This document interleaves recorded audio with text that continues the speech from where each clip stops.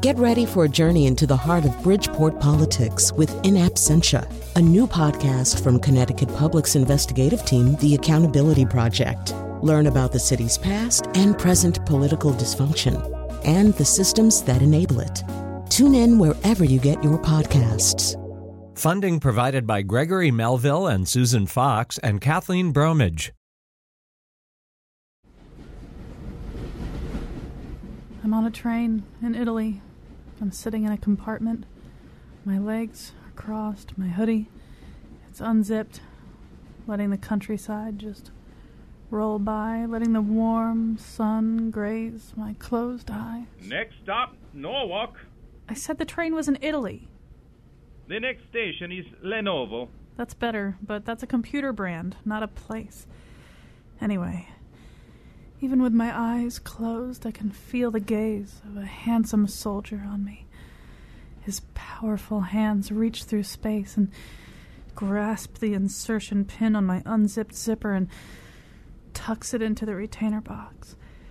Now his fingers pinch the slider, slowly pulling it up so that the molded teeth lock together. The next stop is Benvenuto. The zipper is now closed as high as my navel, but he keeps going, slowly tugging the pull tab of the slider body. I used to work for YKK, so I know a lot of zipper terms. The next stop is Barilla. Would it have been so hard to look up some names of Italian towns? Now the zipper teeth are slowly closing above my breasts, but the soldier, he doesn't speak. The next stop is Vermentino. The slider body reaches the top stop just at my collarbone. The soldier gets up and exits the train at Vermentino. Before I can follow him, he disappears. And I've just experienced a f***less sip. I am truly fulfilled. Except, what kind of person goes around zipping up other people's sweatshirts? We'll find out today from Erica Jong. And now he owns 32 bamboo steamers because of his fear of frying. Colin McEnroe. Actually, Erica Jong may not know why people go around zipping up each other's sweatshirts. But she is here with us. Let me just sort of tell you what's going to be going on today. First of all, it's the 40th anniversary of the fear of flying.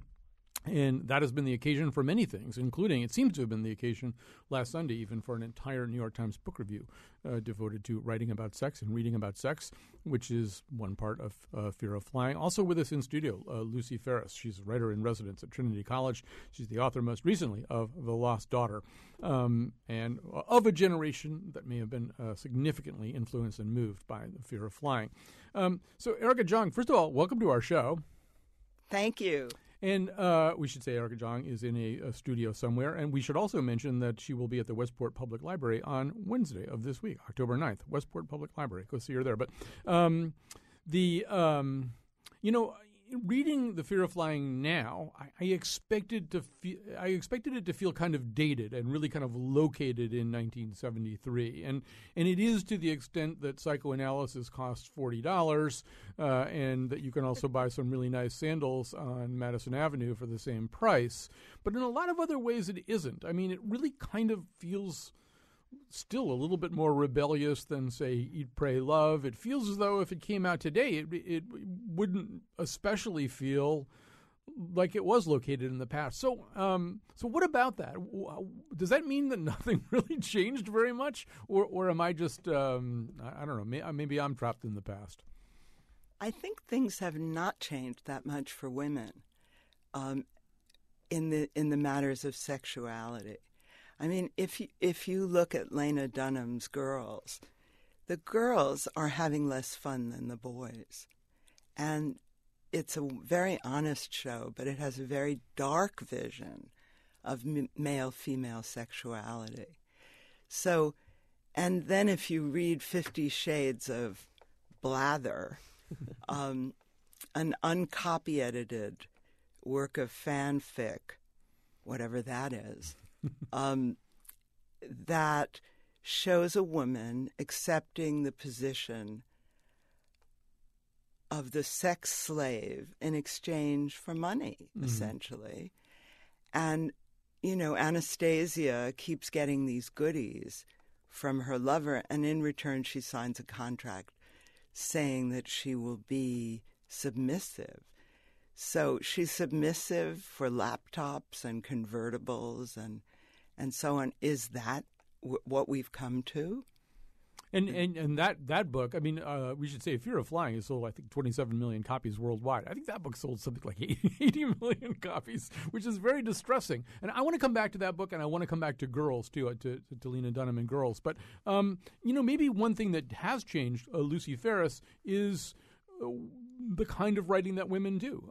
You're an author of, about 7 or 8 books right now. And in some respects, maybe the thing that has changed is not the relationship of women to sex, as Erica Jong just said, but the relationship of women to writing and the kind of writing they do.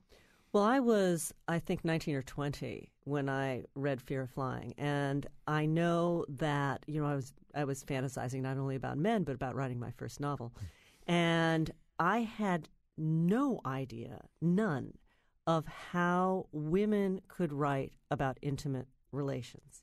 There seemed to be in every book authored by a woman that I knew a sort of, fade out and then a lot of metaphors.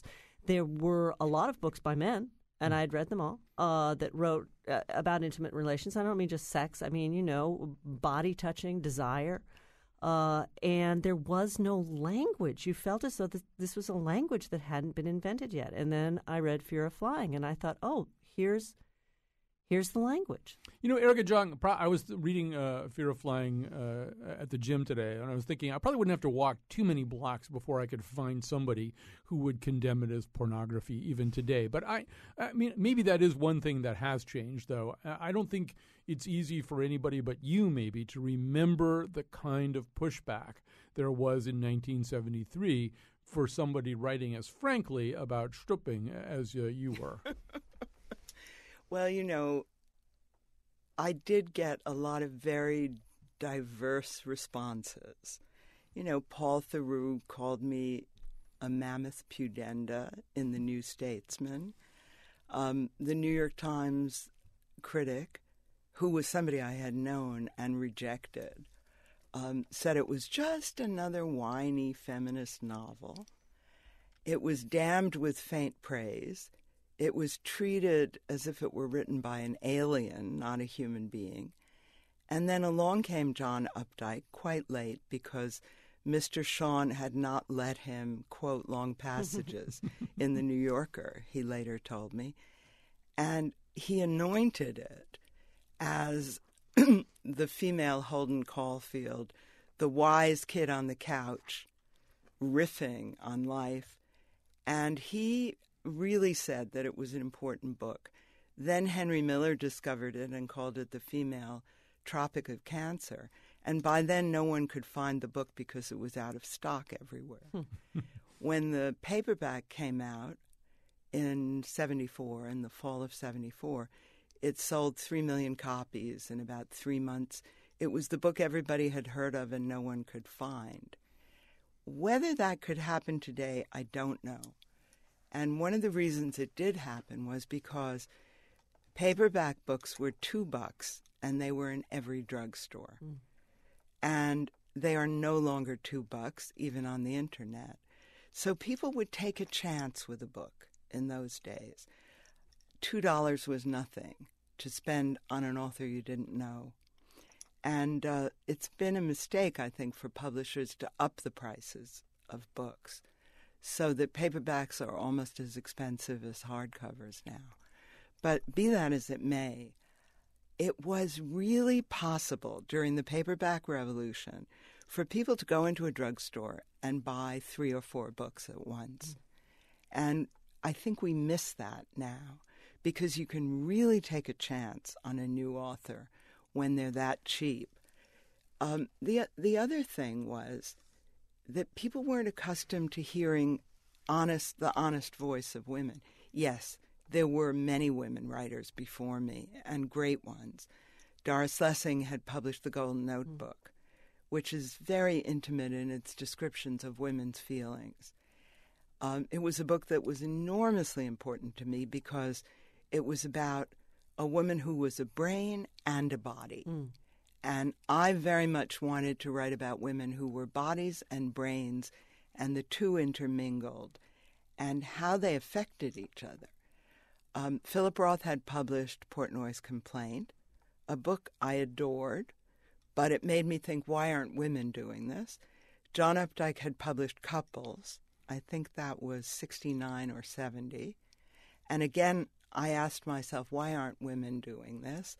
And there's another thing that was in the atmosphere, and I did write about this in the New York Times last Sunday. Suddenly, censorship was gone because of Barney Rossett, because of some very brave people who took on the censors. You could go into a bookstore and get Lolita or Lady Chatterley's Lover or Memoirs of a Woman of Pleasure, Fanny Hill, without going to the locked book room in your college library. And that made a huge difference. Suddenly, no censorship. And so you could read these classic books that previously had been collected by men in their private libraries, but which you couldn't get without going to Paris and seeking out the Olympia Press editions.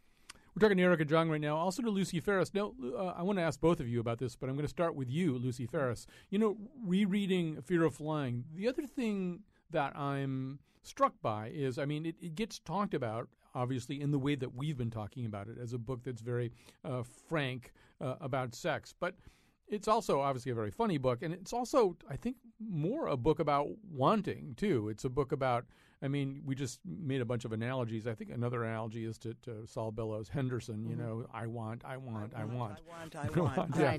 loved Henderson. In fact, it may well be my favorite Bellow novel. I have this voice inside me that keeps saying, I want. Love Henderson.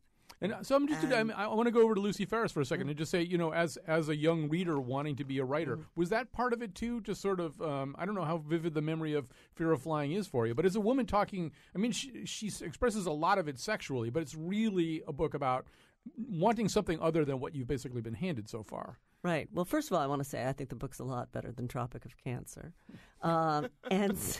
Secondly, I was thinking about Fear of Flying when there was an article out, I think in the Times, about 3 or 4 months ago about their attempts to develop the female Viagra, or whatever you would call it. And the trick there was that they weren't trying to make a woman's anatomy do something different. They were trying to get to the heart of female desire and where it goes and how you get it back and all that sort of thing.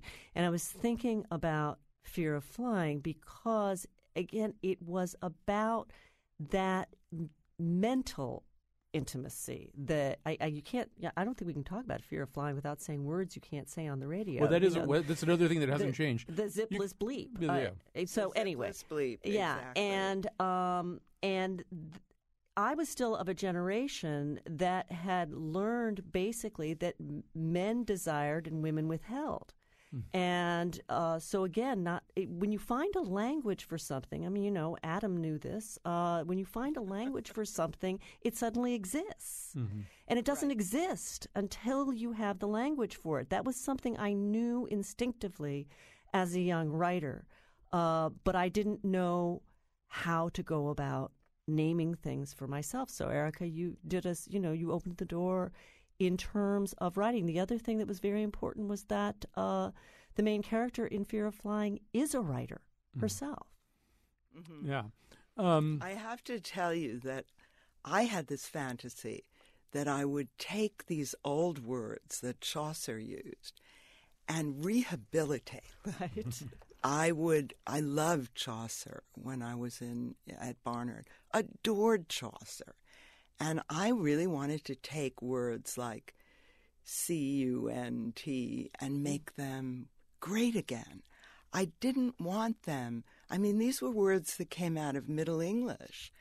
And I wanted to rehabilitate them, take them off the bathroom wall, because I felt that the words that existed for the female parts sounded so clinical and medical.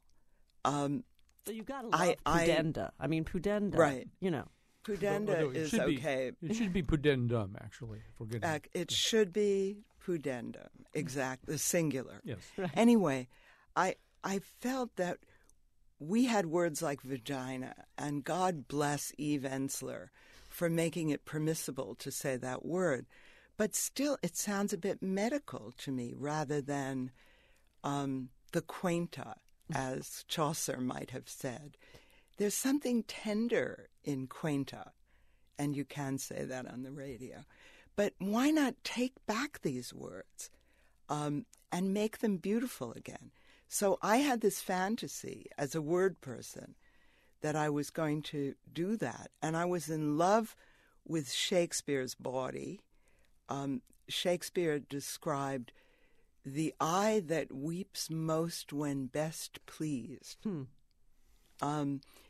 Shakespeare had all these terms for the female organ and desire, and I thought, as a scholar of English literature, I would bring them back. Well, I didn't succeed. No, in that realm, you didn't succeed. All right, we're going to take a very quick break. We'll come back with more of Erica Jong, more of Lucy Ferris after this. I only wanted what everyone wanted since bras started burning up ribs in the 60s.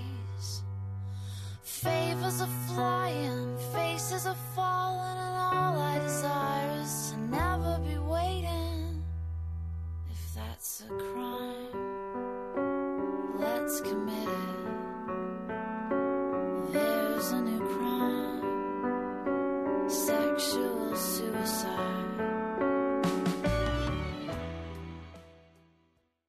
All right, we're back with Erica Jong. She is in the studios of WNPR New York, and here in the studios of us is Lucy Ferris. They are both writers. We're talking about the 40th, or at least on the occasion of the 40th anniversary of Fear of Flying. There's so much stuff I want to cover, and I'm just worried we're not going to get to all of it. But, Erica Jong, it's sort of interesting that obviously we're talking about Fear of Flying partly because of this anniversary, but it's also kind of interesting that simultaneous with that, one of the cable channels is airing a drama called Masters of Sex, the story of Masters and Johnson. And watching what as much of that as has aired so far, and we should say that Masters and Johnson do come up in the book Fear of Flying. They are mentioned in the Fear of Flying.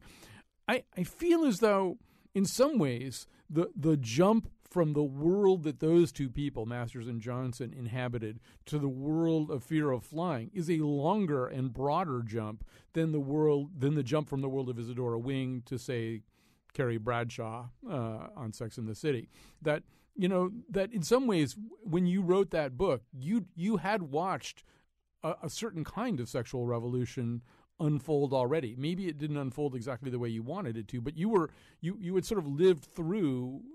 You look at all the repression that's inherent in Masters and Johnson, and the world that they're living in. It does seem like it had opened up a bit by 1973. Well, people were experimenting with open marriage. Remember, there was a book called Open Marriage by the O'Neills. People were experimenting with orgies, with all kinds of drugs that facilitated orgies. Timothy Leary was doing LSD up at Harvard.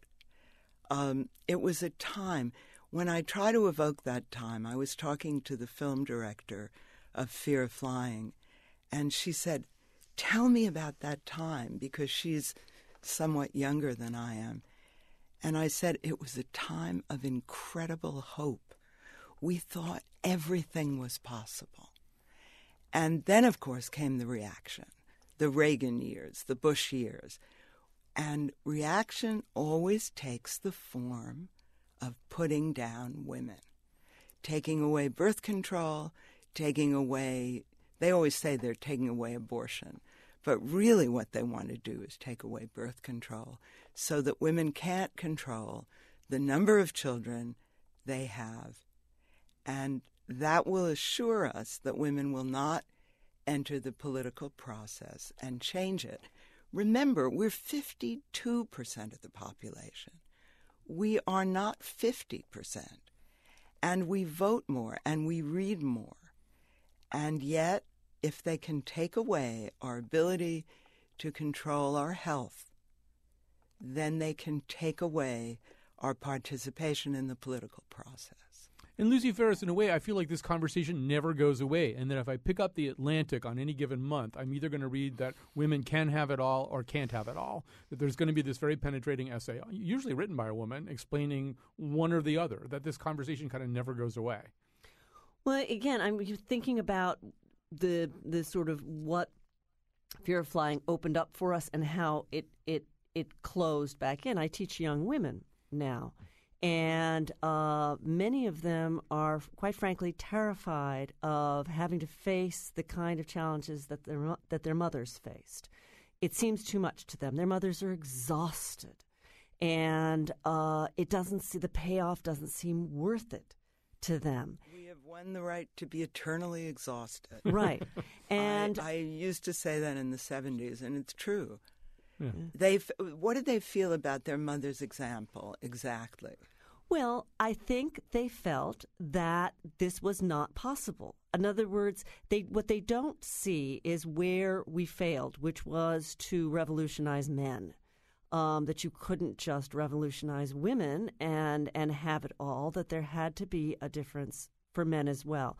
All they see is that their mothers sort of flung themselves against some kind of wall, and they don't want to do it. I had a young woman say the other day in class after we had read, I can't remember what piece of fiction by Mary Gateskill, who I think owes a lot to you, that one of the Good things, writer. Yeah, terrific writer, but one of the things that this young woman feared most, she said, God, I'd hate to be with a guy who wasn't smarter than I was.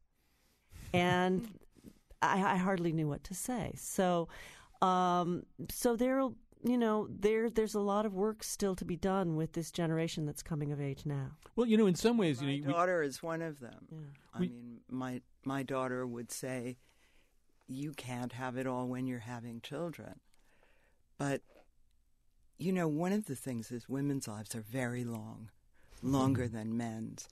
And childbearing and rearing is only perhaps a third of our life, even though the kids never go away and you're always responsible and you never detach and you love them so much, but it's only a fraction of your life. And what are you going to do with the rest of it? And I think that's very hopeful. Also, I think we are starting to recruit male feminists. All those crazy things that came from the second wave, like not letting men in meetings and being very anti-male and all that, that's gone. And what we now have, and I do see green shoots of hope, men are allowed to admit that they're passionate fathers.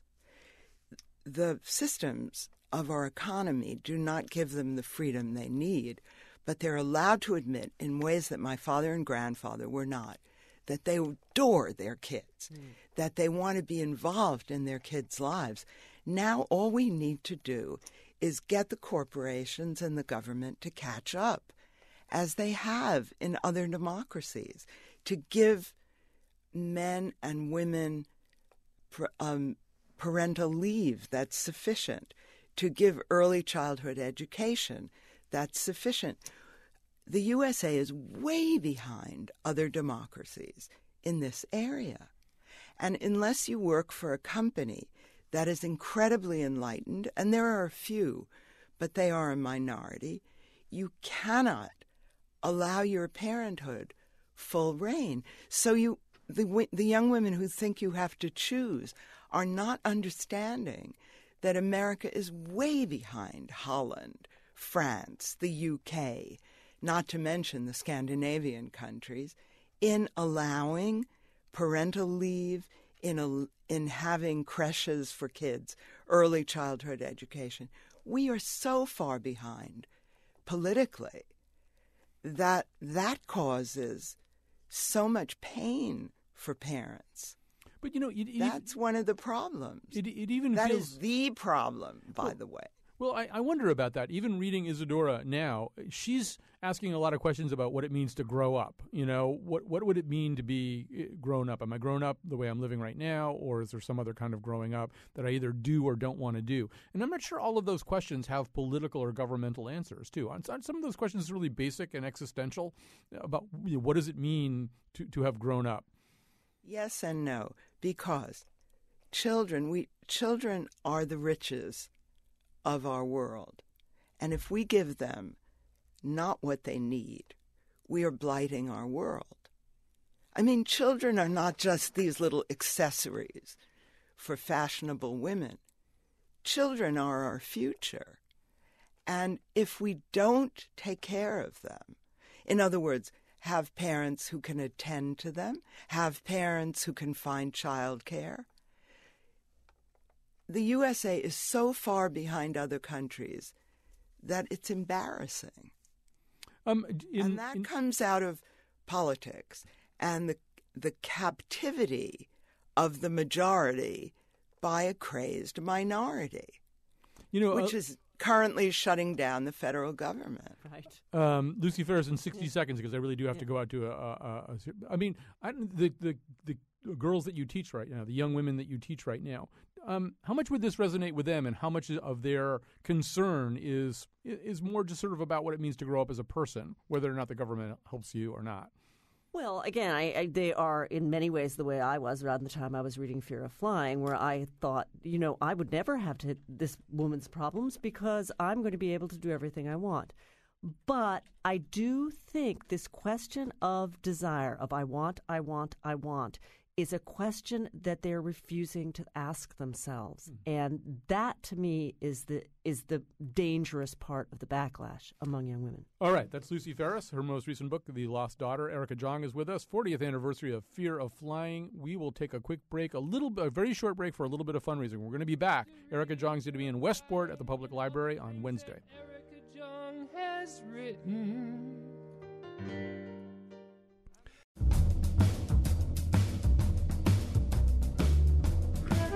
All right, now my zipper's jammed. I hate when that happens. I'm on Zipless. Today's show was produced by Patrick Scahill, Betsy Kaplan, and me, with help from our interns Garrett Connolly and Albert Gordon. The part of Bill Curry was played by Henry Miller. On tomorrow's show, the troubling side of college football. And now, back to Colin. And we're back with Erica Jong, who's joining us from the studios of WNPR New York. Lucy Ferris, author of many books, including most recently The Lost Daughter, is joining me in studio. She's writer in residence at Trinity College. Fear of Flying is 40 years old. And, Erica Jong, I was saying at the beginning of the show that reading the book, in some ways, it doesn't feel that permanently located in 1973. In so many ways, Isadora Wing's concerns and hungers and appetites and unmet needs are pretty relevant and fresh today. And I was trying to think of things that have changed and people who were impossible to imagine in 1973. And I think one of them really is, and I want to hear from both of you about this, one of them is Hillary Clinton, in a way, that in 1973 you could be Hillary Clinton, but you'd be at Yale Law School, and you wouldn't have gone through all these incredible things any one of which might define you permanently. Being First Lady could define you permanently. Then being First Lady who's betrayed so publicly by her husband could define you permanently. And then being a U.S. Senator, and then being Secretary of State, and then in the middle of all that being a pretty strong candidate for president. It all seems like this fabulous novel, which if you wrote it in 1973, nobody would believe. So, Erica Jong, how does Hillary Clinton look to you? I adore Hillary Clinton, but do you notice she is not president? Barack Obama is. And that is not something that happened in the election. It happened in the primary. And as Gloria Steinem said, when Hillary was running against Barack Obama, we will elect a black man before we elect a woman. Right. Just as black men got the vote before women got the vote, which was as recently as 1920 in America. Not so in New Zealand. They were much earlier than we were. But I will say that it's easy to point to the exceptions and say that women are getting ahead.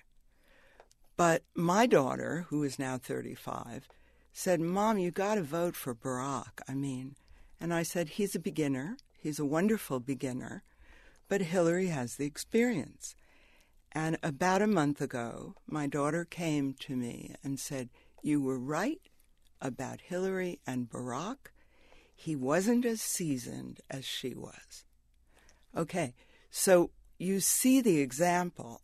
Gloria wrote about it when they were running against each other. It is much easier, really, to elect a black man than a white woman. Why? And now we've seen this incredible racism against Barack Obama. We thought we were post-racial. There are people who have been trying to bring him down because of his color ever since he became president.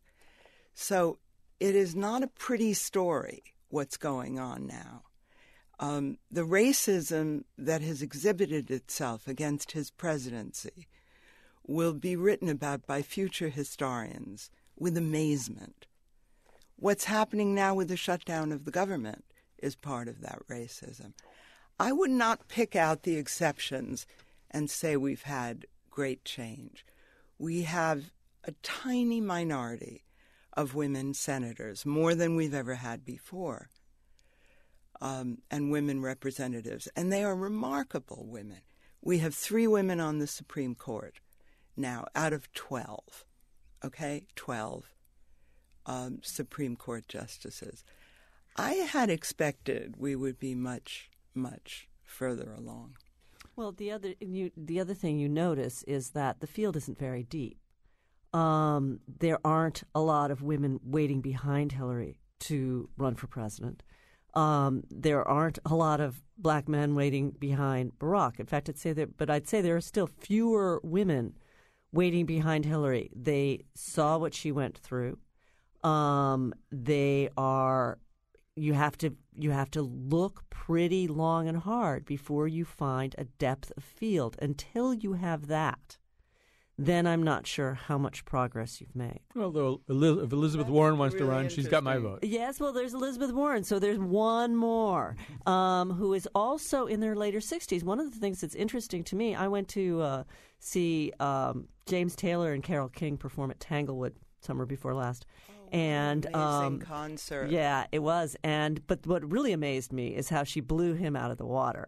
And she got up from the piano and took the mic and was walking around the stage singing "You Make Me Feel Like a Natural Woman." And I thought, she's just done for menopausal women what she did for us when we were in our 20s. But it is amazing. I saw that show at Madison Square Garden, and it just blew me away. Yeah. No, phenomenal. What a force of nature Carole King is. Yeah. But in her late 60s, as is Hillary, as soon will be Elizabeth Warren, you are actually talking about people who went through the feminist wave of the 60s and 70s. This is one of the scary things to me. Where are the women in their 40s, the 50s? A great question. Before we run out of time, Erica Jong, you referenced a movie. You talked about a director. What can you tell us about Fear of Flying, the movie? Well, there's a wonderful script that's been written by Piers Ashworth, who is a British writer, very witty, very clever. I had input into the script. We have a wonderful director, Laurie Collier, who won a big award at Tribeca this year. And you can see her most recent movie, the one she won the award for, streaming on video on demand right now. It's called Sunlight Junior, and it's an amazing movie. We're in the process of casting right now, and we will see. I really, show business being as parlous as it is, I can tell you nothing. But we have wonderful people involved in this movie. I know you won't say the name, but do you have somebody who's sort of your dream person right now, an appropriately aged Isadora, among the field of actors? There are so many wonderful actresses now who could play the role, and it's really a question of availability. It's really a question. The casting directors go out with a wish list, and then they have to find out if the people are available. And I really cannot talk about that. Oh, no. I wouldn't talk about it anyway because it would jinx it. Yeah.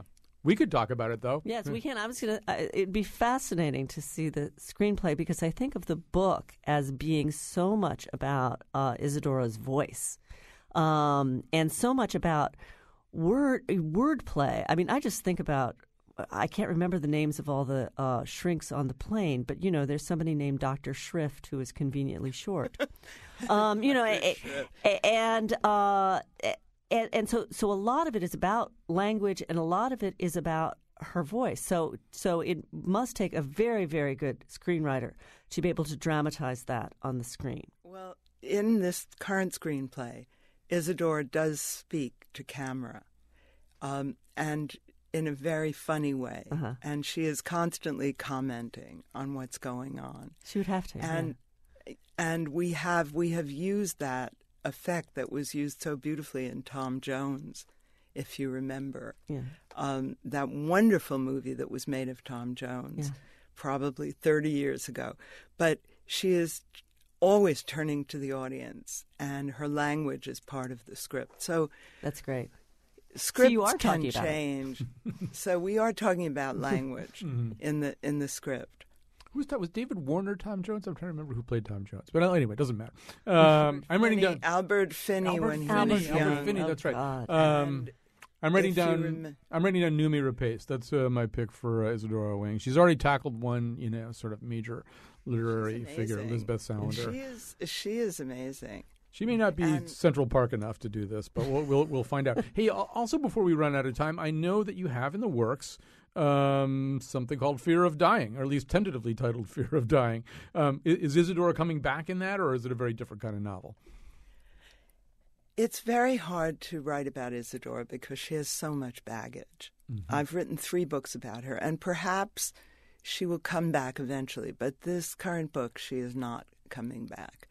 However, I have a new heroine who is called Vanessa Wonderman, and she is phenomenal, and she is really funny, and she is married a much older man in her 5th or 6th marriage. She's an actress who's reached that age where you can't get parts, and which they do, even now. I mean, the age is older, but I have so many friends who are actors, and they get better and better at their craft, and the parts vanish. And it's very, very difficult for them. And it's earlier for women. It's much earlier for women. And I have a dear friend, Shirley Knight, who is a great, great actress. And we keep trying to get her to play Lear. She would be phenomenal. But it's always a question of getting the financing. Yeah. And she wouldn't play Queen Lear. She'd play King Lear, but as a woman. Julie Taymor did a fabulous Tempest. Right, with Helen Mirren. Yeah. With Helen Mirren playing Prospera. And it can be done. And Prospera was phenomenal. Helen Mirren was phenomenal in Julie's film. So, but it's always hard to get the financing for things that are not comic book franchises. So is Fear of Dying kind of a double entendre? Is it about fear of regular old dying and also kind of dying on stage, dying the way comedians talk about dying? Well, there's a metaphor. You got it. I mean, the book is tentatively called Happily Married Woman or Fear of Dying. Mm-hmm. And it's very funny. It's about the dance of sex and death, I guess. Well, that is, Lucy Ferris, and we're going to run out of time pretty quickly, but it is sort of the irony that you get through all these other changes as a woman and all these other challenges, and then you hit your late 50s or so, and it's kind of, what's that pain in my arm or something? Well, certainly, especially for women who have such clearly marked biological stages of life, right? We have menarche, we have menopause, and death. So that the stages of life are marked very much by what happens to your body. You can tell just by women's magazines. You start with 7. It's like the 7 Ages of Man. You start with 17 and Marie Claire, and like magazine by magazine by magazine, you approach the end of your life. So, Erica Jong, maybe just sort of a final word here. I mean, as you're celebrating this 40th anniversary, and people are sort of coming to you, a la Lucy Ferris, with their stories of what the book meant. Are you surprised by what the book meant? Are you surprised to see it maybe defined or understood in a certain way as opposed to in another way? It's been better understood, but I have to say that in the 40 years since Fear of Flying was published, I have gone all over the world in its wake. And the one thing that has amazed me the most is that women have the same problems everywhere. I mean, you can go to Croatia or China, all places where the book has been beloved, or Turkey, or, let's say, Israel, because it's not published in the Arab countries, and you will hear women say the same things to you. We need control over our own bodies. We need men to understand the complexities of our lives. We need men to be involved more with children. And you think these cultures are so different, and women talk about the same things. I have been in Tokyo and had Japanese women come up to me and say, I am Isadora Wing. I have been in Turkey and heard the same thing.